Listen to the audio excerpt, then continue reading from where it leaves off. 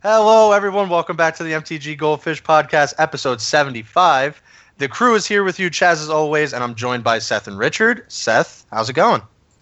Doing well. It's spoiler season. Best It's time of spoiler the year. season. Yep, it's so exciting. Great podcast. It's going to be awesome. Richard, how are you? What's up, guys? It's gonna be sweet. Going to be sweet. White is going to take over standard, but that's okay. We'll hear from Richard and Seth about that, I'm sure, for quite a bit of the podcast. It's basically on the docket spoilers, and we have a ton of fish mail to take care of, so we will answer that after, but we wanted to take the time to just go over the spoilers. A lot of official cards revealed on Wizards' main site through videos. We got to see new mechanics, so we're going to cover a few of the cards that highlight those mechanics. And let's just jump right into it. So we will read the cards off, we'll talk about it, we'll discuss everything that we usually discuss about spoilers. So just hang in there, we'll get through it, and we'll answer some fish mail at the end, and that's pretty much the docket. So let's just jump right into spoilers, Richard.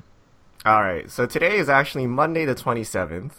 After we recorded our podcast last week, we had a couple more spoilers, so we're going to cover the spoilers from last week, and then we'll get into the new spoilers from today. Sounds good. So we're going to start off on a down note. Everyone's werewolf that they're waiting for, Ulrich of the Krallen Horde. 3 green and a red, 4/4, legendary creature, human werewolf. When this creature enters the battlefield or transforms into Ulrich of the Krallen Horde, target creature gets +4/+4 until end of turn. At the beginning of each upkeep, if no spells were cast, transform. The other side is Ulrich, Uncontested Alpha. When this card transforms, you may have it fight target non-werewolf creature you don't control. 6/6. So, was this the werewolf we were all waiting for? Since the first Innistrad, I'll let you go first, Seth. Technically, yes. I mean, technically, it is a legendary werewolf that you can use as your commander in EDH. So it is horrible, though. Like it's kind of a slap in the face to everyone that's been waiting so long. It doesn't even do anything with werewolves. Like that's the part that bothers me. It could be horrible, and if it did something that impact your other werewolves, I would be okay with it. I wasn't expecting a good card, but I was expecting it to actually work with Werewolf Tribal in some way, because that's why they made the card. Like, the reason they printed this card is because everyone yelled at them about not doing it the first time because they needed it for their Werewolf Tribal janky commander decks, and then they print this card that doesn't even have anything to do with werewolves. I'm going to be as objective as I can here. Yes, it's a legendary werewolf, so you can obviously use it for your EDH tribal werewolf deck, I guess. I think it's a telling sign when this was released that some people won't be switching out their Rurik Thar, the Unbowed, over this. So I think that's already like a down note on Ulrich, but just trying to be objective, like I do understand, like it's kind of like a letdown in the fact that it doesn't interact really with werewolves. It's not really like a werewolf lore, doesn't make werewolves, doesn't do anything of that nature. And I think the real big issue was, and I think what everyone was looking for is they wanted this creature, they wanted the legendary werewolf creature to kind of solve the issue of flipping and like having their werewolves flip more often, not having like kind of having more of a control over that rather than the opponent. And we got that with a rare from Shadows over Innistrad and not really anything from the legendary werewolf. So there's that issue. In terms of it just being a bad card, I don't think it's terrible. I don't think it's really great. They're top level podcast. So Patrick Chapin and Mike Flores were talking about this card, and it has its uses. And I think people might write it off a little too quickly. I just like green cards. I think it does some green stuff, but I think it was kind of just like what we expected from werewolves already. One side just kind of fights, and that's kind of uninspiring. The other side, it does buff a creature, kind of opens it up for a 2-for-1, and it's not really a great, 4/4 for 5. It's not really great. So I don't know. I think I'm kind of lukewarm on this, but I don't think it's terrible per se. It's so bad. They need a mulligan this. I don't know what they were thinking. I don't care about standard. Clearly, it's probably not good enough. It's too vanilla for standard. Wolfear Silverheart was not a card. But for EDH, you hinted on it. Flipping werewolves is a big problem in EDH. When you have 4 players, getting someone to pass their turn, unless you're playing with Seth, who'd rather just loot, you're not going to get your werewolves to flip. Right? Yeah. And, the abilities are underwhelming. It could have been a Pump Lord. It could have made wolf tokens. It could have did basically anything, right? A lot of people would have rather have Mayor of Averbook, Gyre Reach Bandit. Any of these cards, just make them legendary and make them red-green, and people would be perfectly content. But instead we got Ulrich, who does nothing. He's just a big, beefy body, which in EDH is basically nothing. Right, so it's just a slap in the. I don't know why they did this. Like they might as well just have held out and waited for the next return to Innistrad, because this was not what people were waiting for. So people will continue to run Xenagos and Rurik Thar in their decks if they want their decks to be good. You'd have to be pretty hardcore in the flavor to go with this card. So I don't know. This was a big disappointment, and it was not the way to kick off spoiler season. They should have just shove this in at the end when they released all the cards. not as a second spoiler to spoil. Yeah. I'll tell you what, we talked about having like incentives to play certain cards in standard. I'm going to play Arlen Cord with this, and just hopefully the 10/10 Haze Vigilance gets there on turn 5. I mean, it would have been so easy to make it better. Like, if you had put Flash on it, so you could use the +4/+4 as like a combat trick of some kind. If it had haste, so you could ball lightning it, is it itself is it 8/8? Like, there's such a feel bad when you have an empty board and you play this and you have to target it and give it +4/+4 and then pass the turn. Like, that just feels horrible. And how easy would it have been just to print that instead of saying give target creature +4/+4, if it said flip target werewolf? Like, problem solved, everyone's happy. People like the card. It's still not very good, but it would be that simple, like, to make this a card that people liked. So I don't know. It seems like such a huge miss. Like, and that easy miss, it's not like, I don't know how you can mess this up. It's like so easy to make a good legendary werewolf. Yeah, I think that would have been a much more desired ability to flip a werewolf on command with Ulrich. And like we talked about, I talked about just the flip side a little bit, but I wanted to elaborate a little more on that. Like, it's just uninspiring. It flips, it fights. Like, we're so used to that. Like, it could have been, like you said, Seth, literally anything else. You could have just left the fight and it does something else, like add a 2/2 werewolf or something like that. Something similar to Huntmaster. I mean, at this point, we might as well just tacked on Legendary to Huntmaster the Fells. Probably would have been a better Legendary werewolf at this point. And then we talked about, like, in Standard, Ulrich Incandescent Alpha seems a little better. It's likely going to win more fights. But as Richard said, like, if this is being used primarily for Commander, I don't think a 6/6 kills very much in Commander. So you don't even get the fight like to go off when it flips. Like, oh, it finally flipped. I get that at least like kill something. You're probably not going to kill much. So I don't understand. Aside from mechanics fail, total flavor fail, uncontested alpha at a 6/6. Grizzled Outcast is a 7/7 when it flips, like the common werewolf. Like, can't even fight the common werewolf. Like, they should have just made him like a 10/10 or like a 13/13, just cause, right? Like, look, big vanilla dorky guy, right? But 6/6 can't fight anything. What kind of alpha is this? Well, I guess it's good for Ulrich because he can't fight werewolf creatures anyway, so. Oh, okay. Now that's why. See, the flavor fail was averted.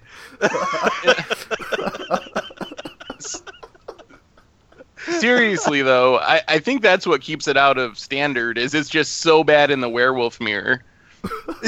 That's it. You got, how awkward would that be in draft? The 7/7 flips. You can't even deal with it because it couldn't have fought it anyway, and B, it couldn't have even killed it even if you wanted to. All right, so general, I'm lukewarm. I'm not saying it's completely terrible.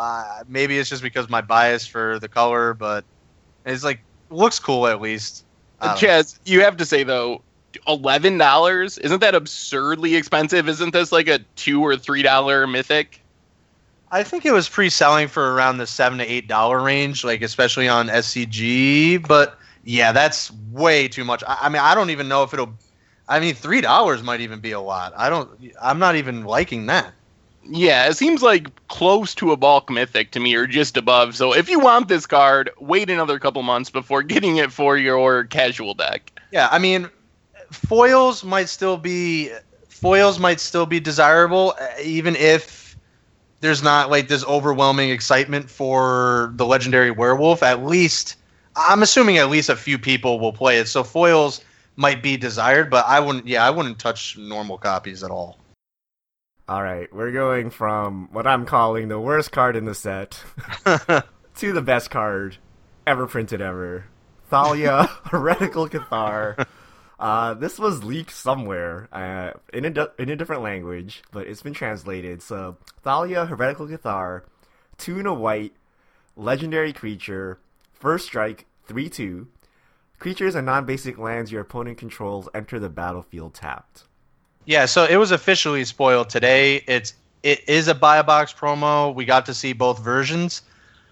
I'm gonna let you guys talk for. Well, I guess Richard actually first, because is this like legacy viable? Like, how far back does this go? Like, how many formats is this viable in? You're super excited about this card, so I want you to go first. Yeah, this is 100% legacy viable. The question now becomes, what do you cut out of Death and Taxes? And some people are thinking Mirran Crusader, Serra Avenger, or even the Rin Wingmares. But basically, it's a double tax. When you play your fetch land, it enters the battlefield tapped, so you lose 1 mana on that turn. And the next turn, when you fetch your dual land, it also comes into play tapped, so you lose another turn right there. So you're basically getting double taxed, which is crazy. In addition, it lets you wasteland fetch lands, right? It gives you an opportunity to wasteland them now. You can wasteland their wastelands.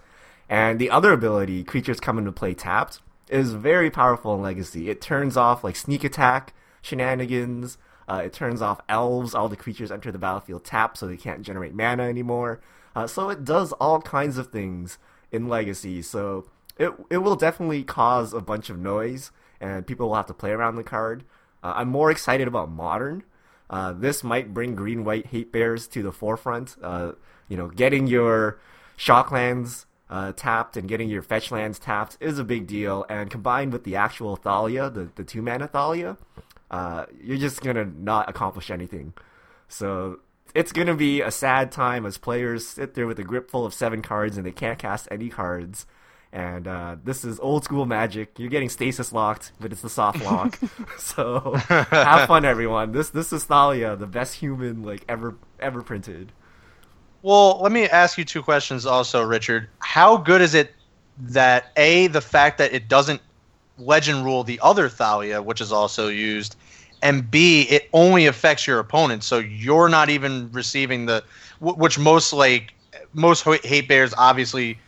Most of them affect both players. This only affects them, so it even puts them way behind. Yeah, it's not symmetrical, so you can collect a company and put your Thalia into play, but when your opponent does it, all of them come into play tapped. Definitely you have the advantage there. It's also a 3/2. It doesn't die to -1/-1 effects. The Death and Taxes deck in Legacy pretty much folds to that. Like, everything dies to -1/-1. Plus, it's legendary. You can Karakas it. You can do all kinds of shenanigans with this card, so I'm actually quite surprised they printed such a powerful card. And in Standard, this is going to be a house. A 3/2 first striker is no joke. It'll kill your Sylvan Advocates, right, before they're powered up. Just having a 3/2 creature is actually pretty good, first strike. So it's just a beating. This is a really strong card, and I expected to see play in all formats. Yep. Before you get into your reaction, Seth, it's pre-selling for $7.99. Does that seem justifiable? I mean, it takes a lot for a rare to stay in that price range, but I think that it might be justified in this case, just because cards that are, do you remember like Deathrite Shaman and cards like that? Like, if you really are a Legacy staple and a Modern staple, which it sounds like this has a chance of being, then $7.99 is completely sane, even for an in-print rare. Yeah, so, it's also the buy a box promo, so keep that in mind. Yeah, I don't think buy a box promos kill it that much. We've seen other, like Rabble Supreme Master, Verdict obviously. was a buy a box, Rabble Master was a buy a box, and those cards were still $5, even way more in some cases during their life in Standard. So I don't think that's a ridiculous pre-order price, personally. Yeah, I think it'll likely stay between 5 to 7, to be honest with you, as it has so many applications. But let me get your reaction to Thalia. Yeah, it's really good. It is just so punishing. It's a double time walk, as Richard was explaining, in fetchland formats. Like, flashing it in with Ether Vial in response to Nahiri Ultimate has to be one of the most awesome things you can do in all of Magic. Like, I can't wait till that happens and they get their tapped Emrakul and it bounces back to their hand and they lose their Nahiri in the process. And in Standard, Imposing Sovereign was a really good staple in mono-white aggressive decks a few years ago, and all that did was have creatures enter the battlefield tapped. You weren't even keeping your opponent off their 4th and 5th land to cast a Wrath, for example, and that was basically a staple in white weenie decks, and it was very strong because you would get ahead on board in the early turns, your opponent goes to try to stabilize and play their Kalitas to block on turn 4, and it comes into play tapped, and then you win the game on that turn, when if the creature was coming into play untapped, they would have a lifelinking blocker. So I think it's going to be really good in Standard. I'm a little disappointed that it's another card that pushes white even further in front of everything else. And last thing, just looking at the Standard meta, Richard mentioned Sylvan Advocate, but if you look at the top 10 most played creatures, Thalia either basically stonewalls everyone except Archangel Avacyn, discounting like Tireless Tracker after you sack 2 or 3 clues, or Hangerback that you've pumped up for a million turns. But it really is just really good. The ability is relevant, and it's just super relevant in combat, stopping basically every top creature in Standard. Yeah. Let's have it, Seth. Come on. I know you want to say humans is insane. Don't play any deck besides humans. White's the best color in Standard yet again. Don't even try to play anything else. Because that's just kind of like the motif of this cast. I mean, a couple weeks ago I said, well, the good news is that white really can't get any better. Like, it's already so far above the curve. No matter what they print, they're not really going to improve like humans and green-white tokens very much. And I was extremely wrong. White got not only did they get Thalia, which is absurd, but they also got a Baneslayer Angel, which we haven't talked about yet. Like, it just keeps getting worse for anyone who likes any color except white. Yeah. I really shouldn't have said that white needed to get better over the last few years. I think that was probably too much. Richard, Richard, you and Seth both covered it. Thalia is amazing. I agree with you, Seth. I didn't think humans would get that many more tools, and yet here we are. We're talking about Thalia, and even let's just like take humans out of the equation. I mean, this is still just a great card in and of itself. You don't even have to like use humans around this card to make it good. And we're going to talk about Giselle in a second, but you're now going to be, you could just play like white good stuff, like generic white good cards that are good, and you could just curve Thalia into Gisela, into Avacyn, into Linvala if you really wanted to. I mean, at that point, it's just insane. I mean, the card just does a lot on its own. It doesn't even really need to be built around. It's just a standalone great card. And historically, those have been role players or format defining cards in multiple occasions. So yeah, Thalia is just insane. You guys kind of just covered everything.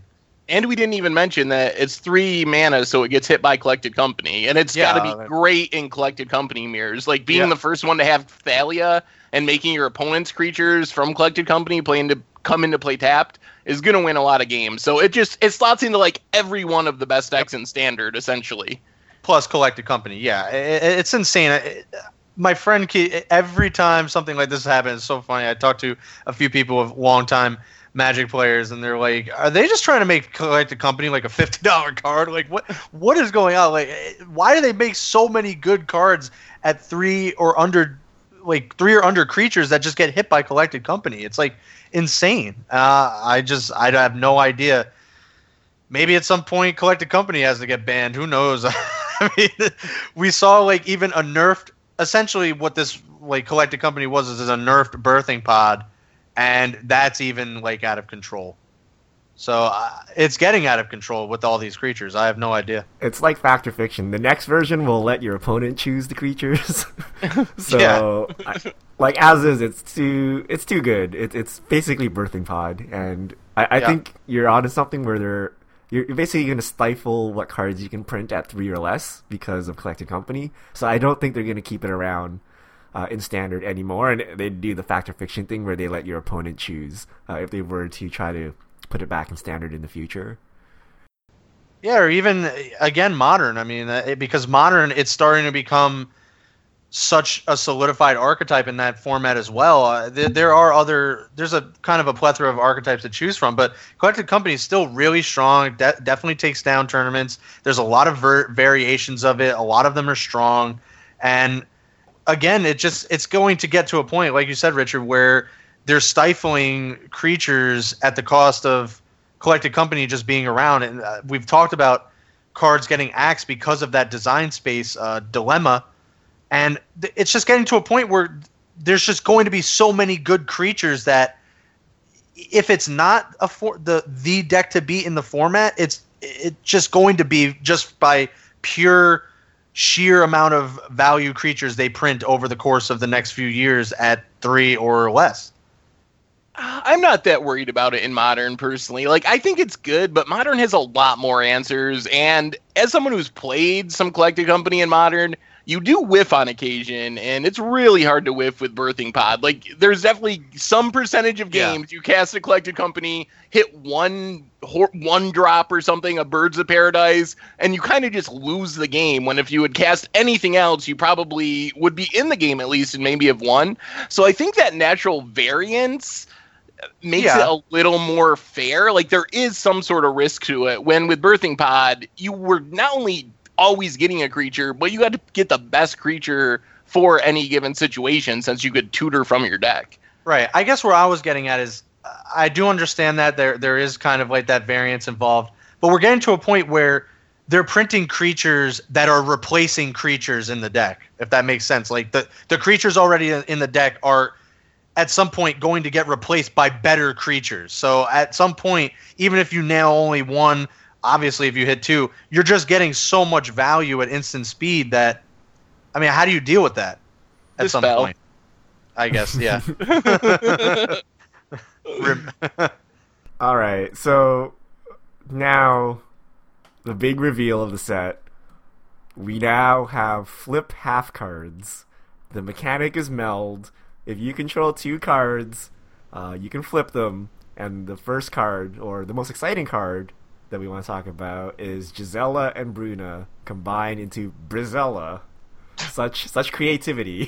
Voice of Nightmares. Fusion. Ha!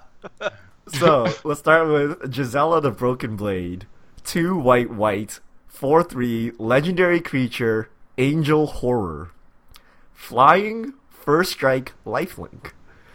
At the beginning of your end step, if you both own and control Gisela the Broken Blade and a creature named Bruna the Fading Light, exile them, then meld them into Brizella, Voice of Nightmares. So that's flip card 1. The second half of this combo, Bruna the Fading Light, 5 white, 5/7, legendary creature, Angel Horror. When you cast Bruna the Fading Light, you may return target angel or human creature from your graveyard to the battlefield. Flying, Vigilance. So those are the 2 normal cards. They're normal cards, and they both flip and meld into Brizella, Voice of Nightmares, 9/10, legendary creature, Eldrazi Angel, flying, first strike, Vigilance, lifelink. Your opponent can't cast spells with converted mana costs 3 or less. What do you guys think? I guess it's been a few years since they printed Baneslayer Angel, right? I really don't know what to say. Gisela. So let's break it down. Let's just break Meld down, because we got a few Meld cards today, and we're going to touch on 2 of them. So we saw the Chittering Raz, which you can see on your own, but we're going to talk about Handwear Garrison and the other one in a few moments. But Meld to me, and I understand people are a little taken back because it's kind of at first glance, it's card disadvantage to have 2 creatures get exiled and then they turn into 1 creature. And that makes sense because now it's easier to deal with. But if you look at each card individually, first the individual cards are standalone good. Gisela is amazing. I really, there's really not much more to say other than it's a mini Baneslayer for 4, and I highly expect it to be seen play in Standard at least. And Bruna's Bruna's not bad on its own also. But then you have Bricella, and I can understand why people are taken back by the card disadvantage. But what really deals with Bricella? You're getting such a resilient creature that almost it takes. You really can't kill it in Standard. You can't Reflector Mage except you collect a company. You can't Stasis Snare. You can't Deck and Stone. You can't do anything. And you have a 9/10, which is not going to get killed in combat, and is going to end the game insanely quickly. So I don't know if it's worth it to meld them. Obviously, it would be cool, but I mean, I would just be playing Gisela standalone. That's just a great card on its own. But I think the meld is just gravy, and if you look at it from that standpoint as, well, meld is just kind of like an added-on bonus that you can sometimes do, I think it becomes a little better in that sense. Oh. I can't imagine the meld aspect being that relevant in Constructed. Right. I have a hard time picturing that. All right, so you got Bruna, which I don't think is very good. Like, it's fine, but it's a 7 mana, 5/7. It's not the kind of thing you normally put in a Constructed deck. Right. Gisela is obviously awesome and very strong and Constructed playable. It feels like to me that if you're playing Gisela, you're not necessarily going to run Bruna in your deck just because you can meld it. You're probably just going to win by beating down with the mini Baneslayer Angel and use the Bruna slot on some actual good playable card. Like, it seems win more to me, I guess. Like, it's cool and I like the flavor of it, but I can't imagine competitive decks, or many of them, really trying to meld things together. It seems like you're playing bad cards to make good cards slightly better. Like, I don't know. I guess that's my take, is it feels like it's kind of win more. Yeah. And I think it'll be popular in casual play because it's really cool to like flip around into this big monster. And I'd be interested in hearing your thoughts on the financial ramifications. Is Bruna going to be more expensive than her card would suggest because casual players are going to need to pick them up to play the combo with Gisela? To be honest, I really have no idea. I don't know. I can understand foils because I don't know exactly how they're going to look. So if you kind of look, there's like a sort of a divide between the two cards, and one part of the card's on one back end of the card, the one card's on the other end. So that could potentially be a thing, just because flip card foils are nice already. B, that's how you construct a foil melded card, is you have to get the foil versions of both the cards. So I think that will be definitely a thing in terms of the financial sense. I don't know if Bruna goes up X amount of dollars just because it's part of the Bricella meld, like the one part of two of that.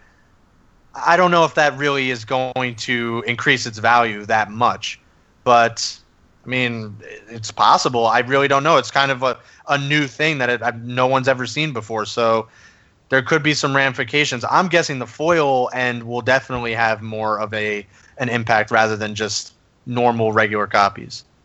But I want to hear your take on all this, Richard, on meld and on Bruna and Gisela in particular. Yeah, as a competitive thing, you probably won't meld. It's kind of like a werewolf. Like, very rarely will you just pass your turn to flip your own werewolf. But sometimes your opponent does nothing and it gets to flip. So sometimes there will be the situation where you need to meld your cards and go. But most of the time, you're just going to play Gisela and call it a day.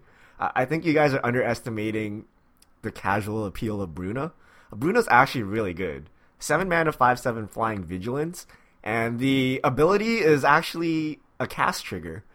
right? So it doesn't matter if it gets counterspelled, you're getting an angel or a human back, right? And in EDH, you can get an Angel Serenity or something. Like, you can get some pretty crazy angels. So I think Bruna will actually hold her weight here. Gisela is the spike card, obviously insane, but in EDH, that's just like okay. It's like a 4/3 flying first strike lifelink, nothing special. But Bruna is actually the stronger card in EDH, I feel. So, and the art is amazing. I want foil versions. I want to see foil Brizella. I want to foil Gisela. I want to foil Bruna. So I think these cards will actually be quite expensive because A, they're angels. B, they're angel horrors for some reason. C, they're Eldrazi angels as well. The art is amazing. And everyone loves angels, right? And these cards are actually really good. So this will be insane. Gisela will be paired up with Avacyn, Declaration in Stone, Thalia in Standard, and we're going to have some White Overlords. But it's a crazy card, and I'm glad they used this to showcase their meld mechanic. Because otherwise, it's kind of underwhelming. Like you said, you're going to 2-for-1 yourself. If your opponent somehow has, I don't know, what's the 5-mana murder, right? If they have one of those like janky removal spells, it doesn't have indestructibility or hexproof or anything, right? They can just 2-for-1 you straight up. So you're not going to just willy-nilly transform your creatures. But you know, I will do it anyway. Flavor win. You know, get the Brizella on the board, flip, show your opponent, look at my flip cards, marvel at them, and then watch them bounce them. Silent departure. You're like, what? This is terrible. Now, this one in particular, Gisela and Bruna, you really don't have a control on the flip. So when you have them both, you don't get a choice. They will flip into Brizella. And yeah, I mean, Richard, you nailed everything. And that's why I said, I mean, Bruna on her own is still really good. It's a really good card on its own, especially for EDH. And I do understand, Seth. That's kind of where I was going with Meld. But in a constructed sense, I do fully agree with you. I don't know if Meld is going to be a thing that you're going to be attempting all that often, especially with Bruna and Gisela. I obviously think you're just going to be playing Gisela in a constructed, viable setting. Maybe that changes with the upcoming 2 Meld cards, so let's talk about that. Wait, I got it, guys. So what you're going to do is you're going to build Reanimator, because there's no way you're going to cast Bruna. Ever After, get both halves back, combine, boom. Solved it. Hey, go get your Ever Afters right now. Well, I guess since you made the Ever After deck, Seth, you played around with Ever After. How much better would it have been if you had the Gisela Bruna combo to reanimate Ever After into Brizella? So let's actually let's just say that is an avenue that people can take. I think that is worse than just getting Dragonlord Kolaghan and Dragonlord Atarka, because you kill their best thing and swing for like 15 immediately. This, you get an unhasty Brizella that can die to something your opponent has on their turn. So I'm not sure that that's actually better than Dragonlord Kolaghan and Dragonlord Atarka if you're going to reanimate 2 things at once. But Menace. It doesn't even have Menace. Oh, man. It's cool, though. I mean, it's a flavor win. Yeah, for sure. You guys are also missing the synergies, right? You play Gisela, it dies. You cast Bruna, reanimating Gisela, and you flip it that turn. Yeah. Right? So it's a 7-mana, 9/10 flying first strike vigilance lifelink reverse. What is the what is the what's the commander, the angel commander? Is that Kalia of the Vast? Yeah, you don't get the trigger because this is a cast trigger.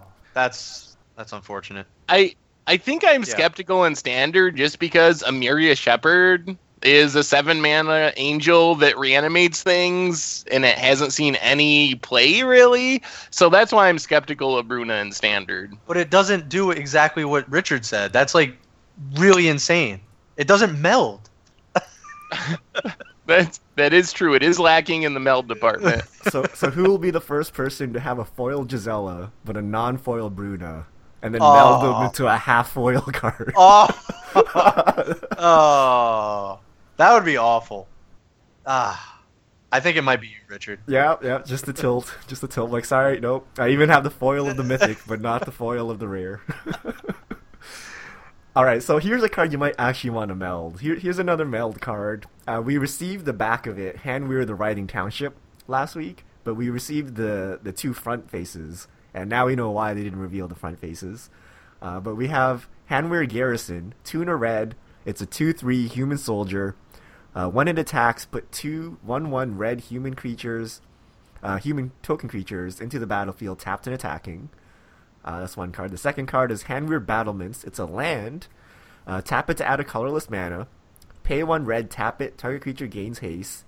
Pay 3 and 2 red, tap it. If you both own and control Hanweir Battlements and a creature named Hanweir Garrison, exile and meld them into Hanweir the Riding Township. And Hanweir the Riding Township is a 7/4 Eldrazi Ooze, trample haste. When it attacks, put 2 3/2 colorless Eldrazi horror creature tokens onto the battlefield, tapped and attacking. Yeah, so I think Richard's right here, and this is definitely a card you would want to meld. And not only would you want to meld it, you get the control that you don't have with Gisela and Bruna to meld it with the battlements. It's obviously an ability on the battlements that you can control a little easier to kind of negate or play around removal in that sense. But I really like this. I think this is successful all the way around in terms of meld being a little bit more than just some casual thing that you can do.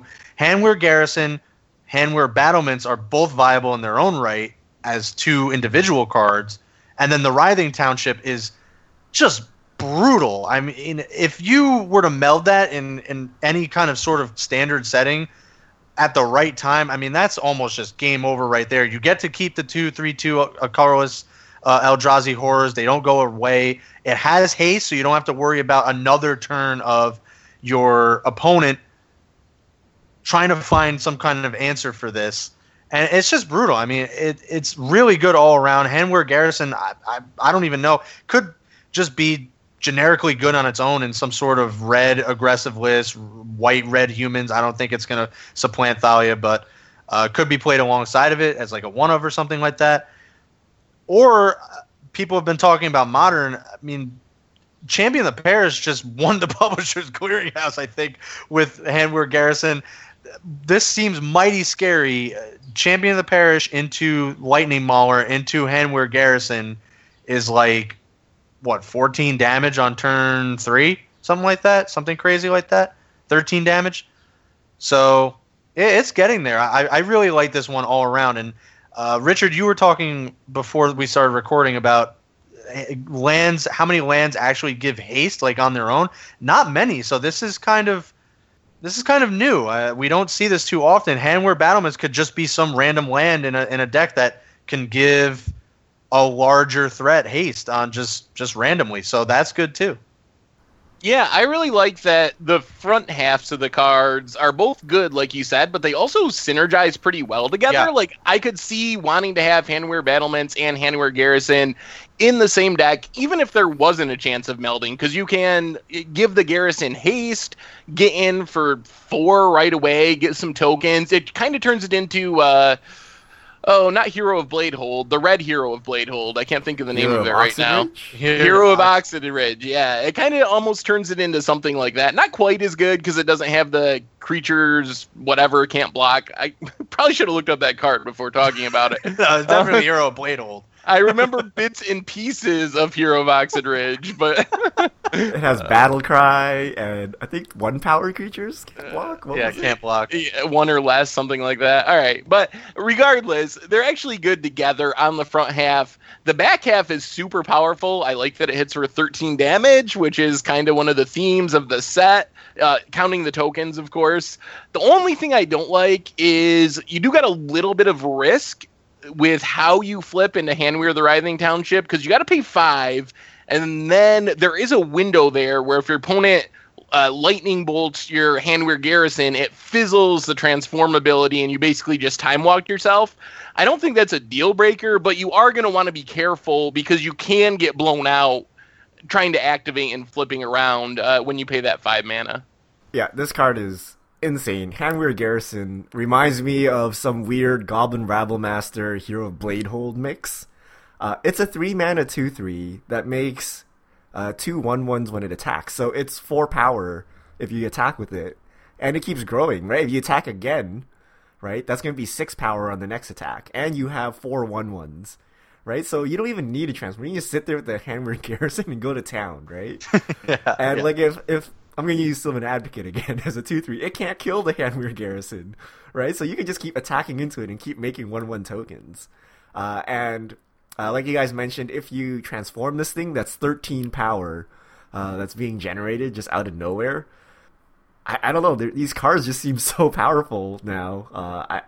I would just play them. Like I don't even care about transforming them. I would just play them. And here's your Goblin Rattlemaster for the set. Just go to town and make some tokens. And like you said, Champion of the Parish gets crazy. You want to talk about Thalia's Lieutenant? If you want to go with human decks, like let me make some tokens. Thalia's Lieutenant, ever always watching, and like here you go, have fun, right? So things can get out of hand quite quickly.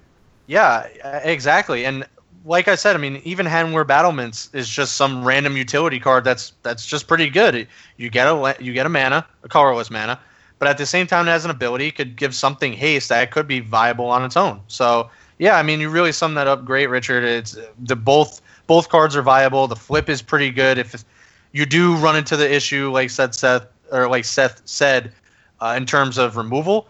But again, this is kind of why it's a lot better in this sense with these two melding, that you get to control it a little bit with the Hanweir Battlement ability. So I really like this one all around, and yeah, the Garrison's just great. I love the Garrison.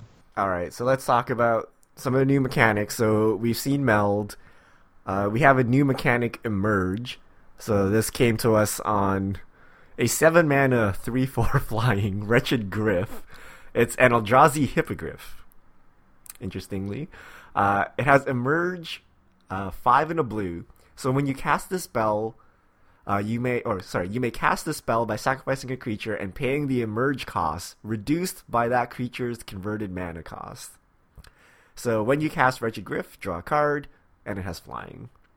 So basically you get to sacrifice a creature, use that converted mana cost towards this alternate casting cost, which is the Emerge cost. Not confusing at all. Yeah, it is kind of confusing. It's like a weird warped version of Force of Will. It's like in some way. It's like the Offering Cycle. Do you remember? Yeah, it's like an Offering. Kamigawa, right. Yep. Yeah. Yep. It's exactly like the Offering Cycle. So we've only seen one Emerge card, but I kind of like that. I think this mechanic's pretty cool. Yeah, you do lose a creature that kind of stinks, but if any of the Emerge cards have Flash, that would be interesting. You can kind of save it, use it for the Offering if it was going to die anyway, and then you have a brand new creature.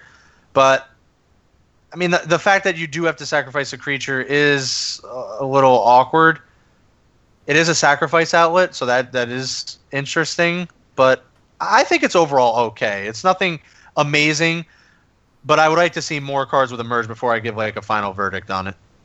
Yeah, I don't think the card they previewed it with is all that good or playable outside of Limited, but it could be good. Flash would be interesting, and there could also just be some good creatures to sack, things that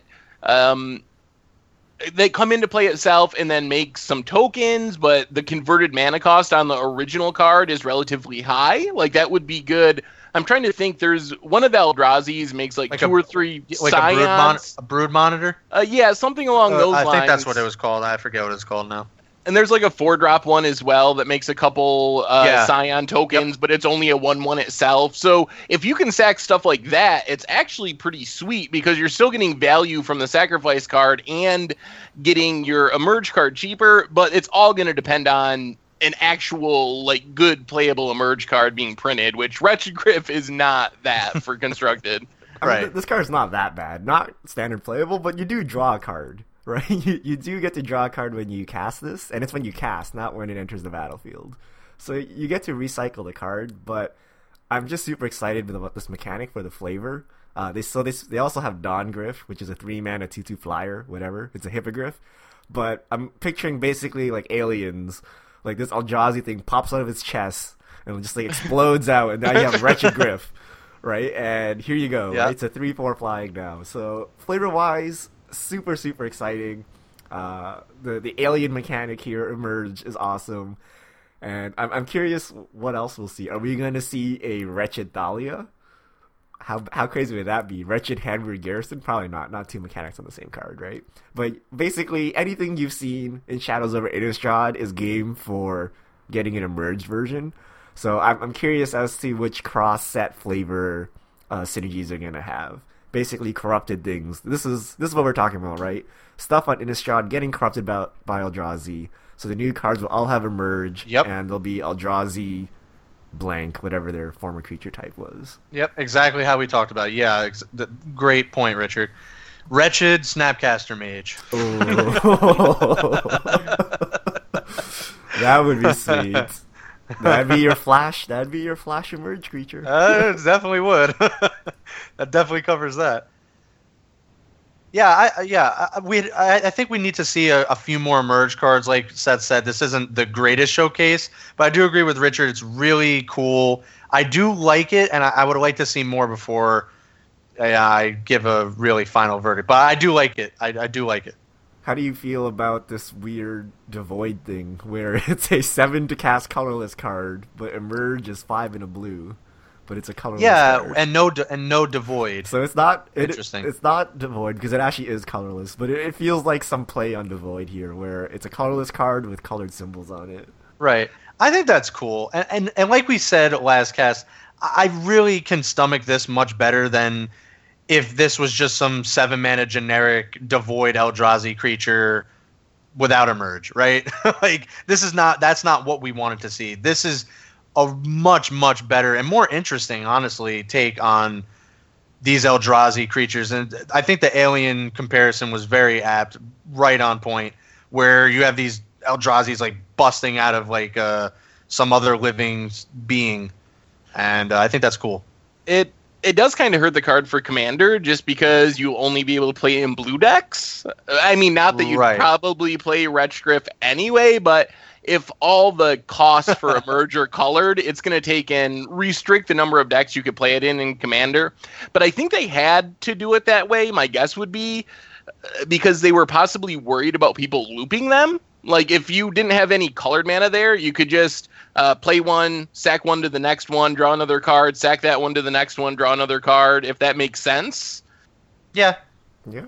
So maybe that was a concern that we don't know the rest of the cards yet, but maybe there was something that would be broken if you could just kind of food chain your way through your deck with these Emerge cards. Hey, this Dawn Griff is the Griff from Griff's Boon, right? I think it's like they're all generically good Griffs. Like they're all Griffs. I think it's the same one. How many Griffs were there on Shadows on Innistrad? I'm very sad. Yeah, I don't know the exact number. It's like Bambi here, man. He was our friend powering mono white humans, and now it's an Eldrazi. It's gone. Oh. I hate it when characters die. For shame. Next mechanic, we have Blessed Alliance. It comes with the new mechanic Escalate. So this is a modal card. So 1 and a white, so 2 converted mana cost, instant, Escalate 2. So pay this cost for each mode chosen beyond the first. So choose one or more. Target player gains 4 life. Untap up to 2 target creatures. Target opponent sacrifices an attacking creature. So some kind of charm where you can kicker it. Yep. Sort of like multi-kicker. I think it's a little different. I like it. I think it's fine. No complaints for me. Definitely, Blessed Alliance for sure gets around all those giant Eldrazi's that have protection from everything. So that's good. Yeah, I think that these mechanics are usually, they come up a lot, but they're usually among the most constructed playable because you can cost the normal cost of the card competitively, and then the ability to pay 2 or 4 extra mana in the late game to just randomly gain some life or whatever, untap a couple creatures, like get some fringe value from it. So I don't know about this one in specific. I think it's fine. Like paying 4 to get rid of a creature and gain 4 life could be a thing, but I expect we'll see constructed playable Escalate cards at some point in the set. Yeah, absolutely. And this one's not bad by any stretch, but yeah, I think Escalate's fine. No complaints here. I wish there was a blue mythic that was basically Cryptic Command. blue, counter target spell, draw a card, bounce a creature, escalate 2. I would pay 6 for a Cryptic Command. Yes, I would. That's also a counter spell that hasn't been printed in years. Oh, that'd be so good. We need blue to become good again. These creature formats are out of control. I think they would have to make it base cancel if that was a thing. I don't think they would do even with escalate. I don't think they would do 2 and then escalate into more. But I think you're onto something. That would be cool. They're not going to reprint Counterspell, but no. It'll be canceled. But one can wish. I think that would still be pretty good, especially for standard. Yeah, it might be 5, 7, 9. Is there 4 on Cryptic? Yeah, there's 4. Oh, but I would pay 9 mana for Cryptic and standard. Yeah, probably. Well, Cryptics only choose 2, right? Cryptics only choose 2. You can't choose them all. Right. So for Cryptic, you'd be paying 5 rather than 4. So I think that's still definitely fine. That's too good. That's probably too good. It would probably be blue, I bet, for its actual mana cost, which would make it worse than cancel and the other counter spells and make it really hard for most decks to play. That might make it fair. Yeah. Interesting. I think that would be cool. Good job, Richard. All the blue symbols. Blue, escalate, blue, escalate is blue. Double blue, yeah. And start buying up your Engulf the Shores. And then it has the void. Because that's the only way you're playing this card. I think we hit every one of the ones we wanted to talk about, right? Yep. Yeah, so there's more spoilers out there. A ton of stuff coming in from today. Obviously, we're going to have a whole next 2 weeks full of spoilers. We'll have more next week to talk about. We'll likely highlight some from this week into next week. So, yeah, just stay tuned. And I'm really liking the set so far. I can't stress that enough. It's really interesting, flavorful. It has everything. Really powerful cards. So I think this 2-set block already is getting an A+ from me. And I haven't even seen most of Eldritch Moon, but I'm already ready to throw out this 2-set block, the Innistrad block, as an A+. Yeah, I feel they're ramping up the power in this set because all of these cards just seem mind-boggling to me. Like, if you showed someone these cards that played Magic 10 years ago, they're like, what? Like, why do these cards do so much? All of these cards are just so powerful, so I'm actually quite excited to see what the new standard will look like. Gisela, Gisela's just so good. And the art is like amazing, and it's going to look so sweet in foil. Oh, absolutely.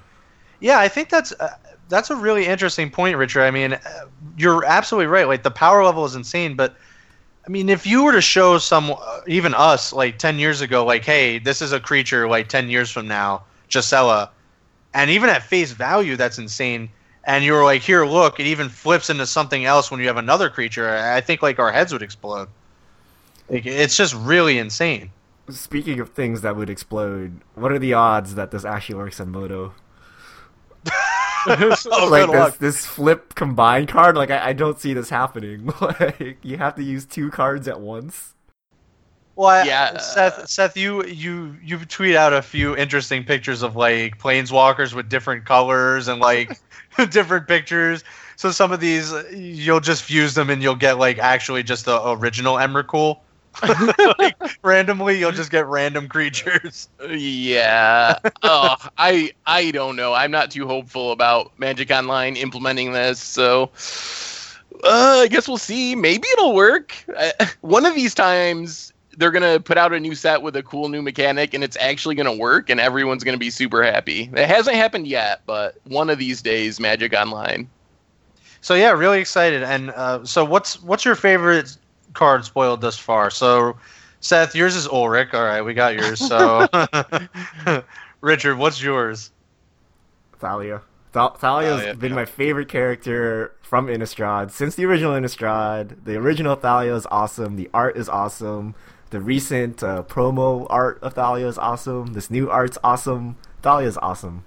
Everyone should play And Thalia. the Buy a Box promo of the new one is awesome. So Yeah, all of it is awesome. Someone at Wizards really likes Thalia, and I like that person. Like, thanks. They're like, we need more art. We need more art of Thalia.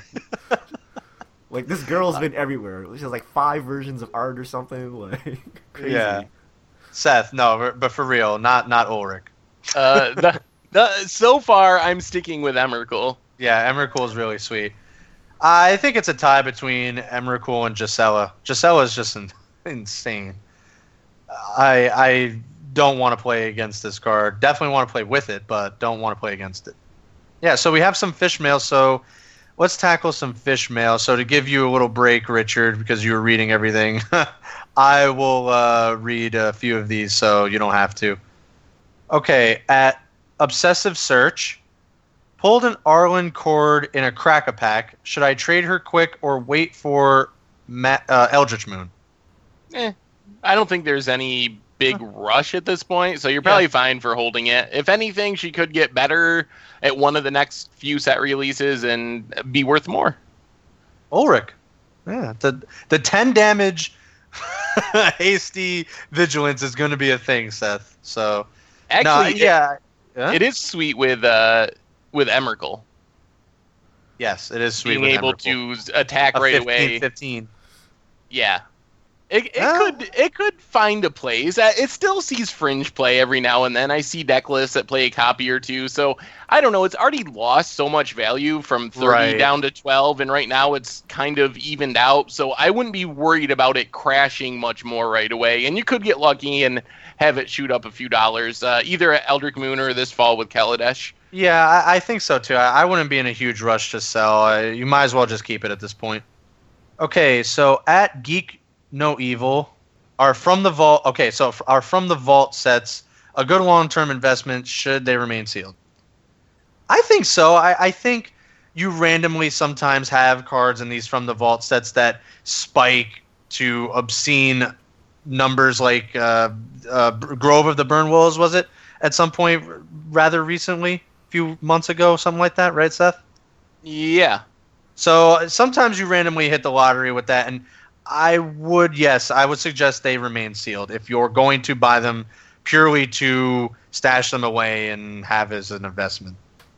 Yeah, I think you might as well leave them sealed. I would have to do some research to know, like, how good of an investment they really are, and I think a lot of it depends on what you pay. Like, because you're unlikely to get them at MSRP. So what are you paying to begin with? If you're paying $150, that's a lot different than if you're paying $70. So I guess that comes into play too, how much you're getting them for. Yeah, and to piggyback off that, not only what you're paying for them, but a lot of them have already increased quite a bit. So I don't know how much room there is for these to grow much further.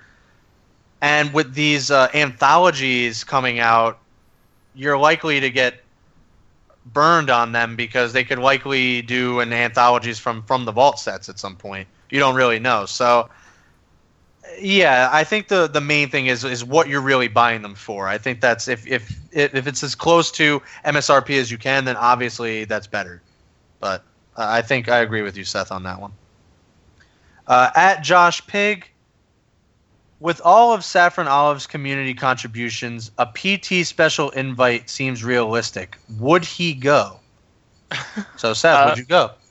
Yeah, I guess so. I mean, I don't know if I agree that's that realistic. I don't think they hand out too many random invites to Pro Tours, but I guess if it happened, I would probably do it. Yeah, so we'll move on. At B Watchter 70, so it's not really B Watcher, it's B Watchter 70. Do you think that 2-block sets will hurt keyword development? Case in point, Investigate is now only in one set. Maybe. I think that for me, the bigger thing is I worry that it's going to keep some mechanics from really getting a chance to see playing constructed. There's definitely a big difference between a mechanic being in 3 sets and it being in 1 set. So, but I think it depends. Some mechanics are carried over, and it depends on how much of that mechanic they put in the set. If they want Investigate to have a archetype, they could have brought it back in Eldritch Moon and put it on 50 different cards and made sure that was a constructed archetype. So I think you got to dig through and know what mechanics are there for limited and which ones actually have a chance of being constructed worthy, because I don't think Wizards views every mechanic as something that should be in constructed or they are designing to be in constructed.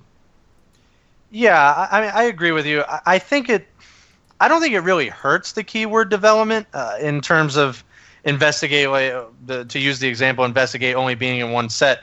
We've seen Madness carry over already. I think I saw Madness spoiler card in Eldritch Moon, so there likely could be an Investigate card. So they can carry over these things if they like. So I don't know if it really hurts development because they can carry them over. We don't get it as much, obviously, with a 3-set block, like you said, Seth, but I don't really think it hurts it that bad. Yeah, I think they want this to happen, right? They don't want to keep reusing the same mechanics. They want it to move along, which is why they changed this new cadence. So I think this is part of the reason why they did that. And even when we had the 3-block system, the mechanics didn't they weren't present in all 3 sets. They usually had different mechanics for each part of the block. So I don't know that anything has changed. But I'm just gonna trust Wizards here. They decided to shift everything for this cadence, and my guess is development had a say in this, and they want the mechanics to rotate quickly.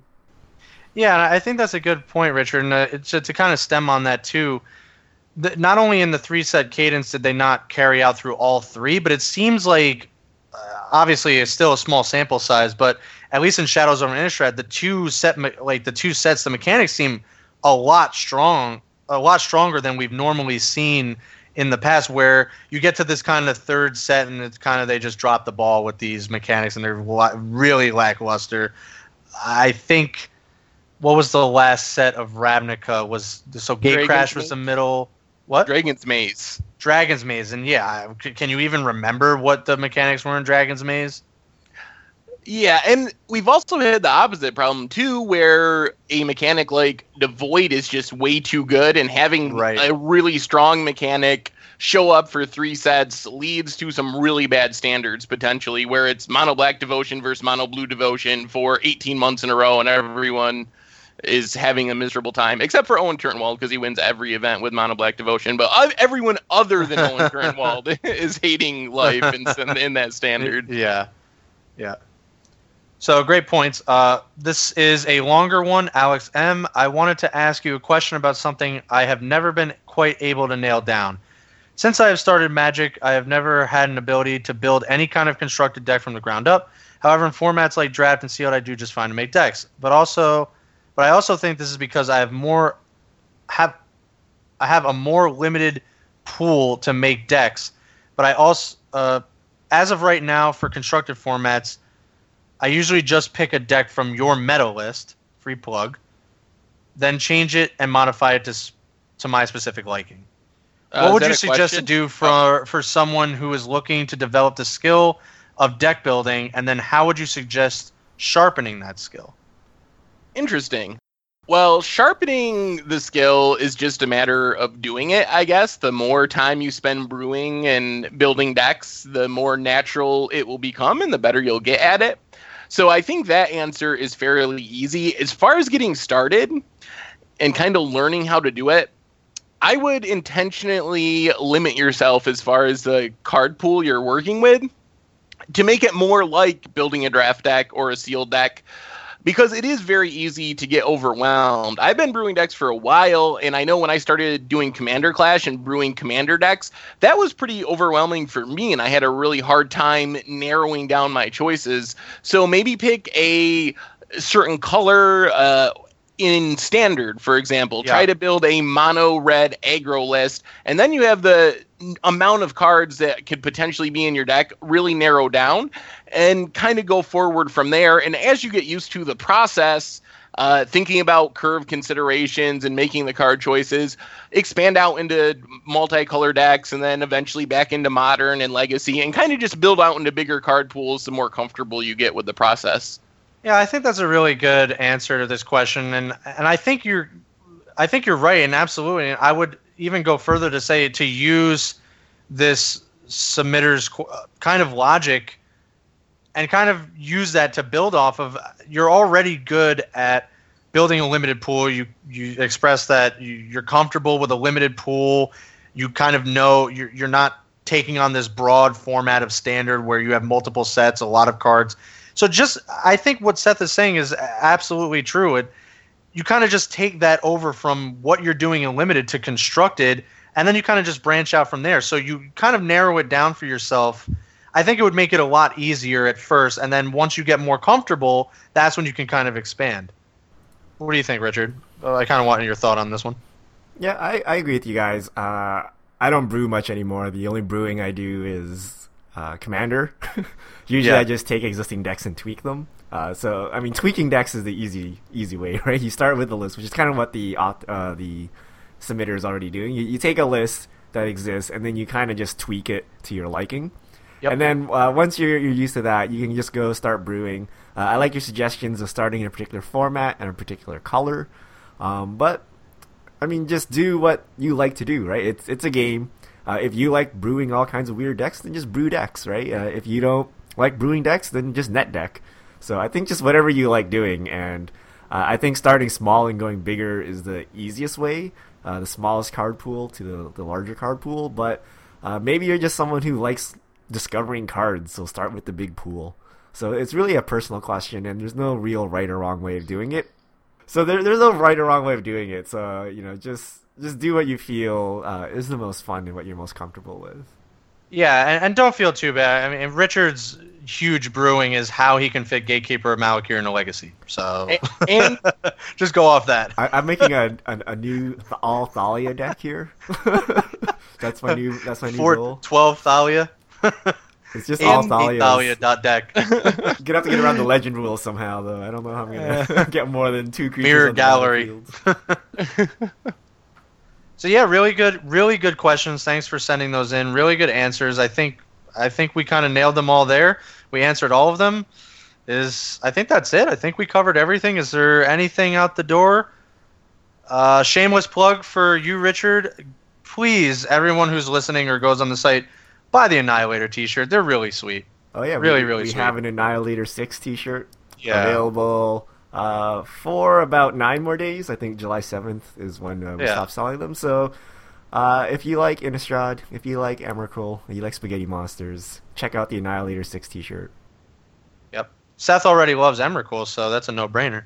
What I need is a Thalia t-shirt. Yeah, I need to promote my favorite card more. I'm renaming the site, guys. mtgthalia.com. No more fish. It's all Thalia all the time now. Sounds good. I think that's a good place to leave this episode. We will be back next week with a bunch more spoilers, our takes on all the spoilers, and more Eldritch Moon. So this is going to be the crew signing out.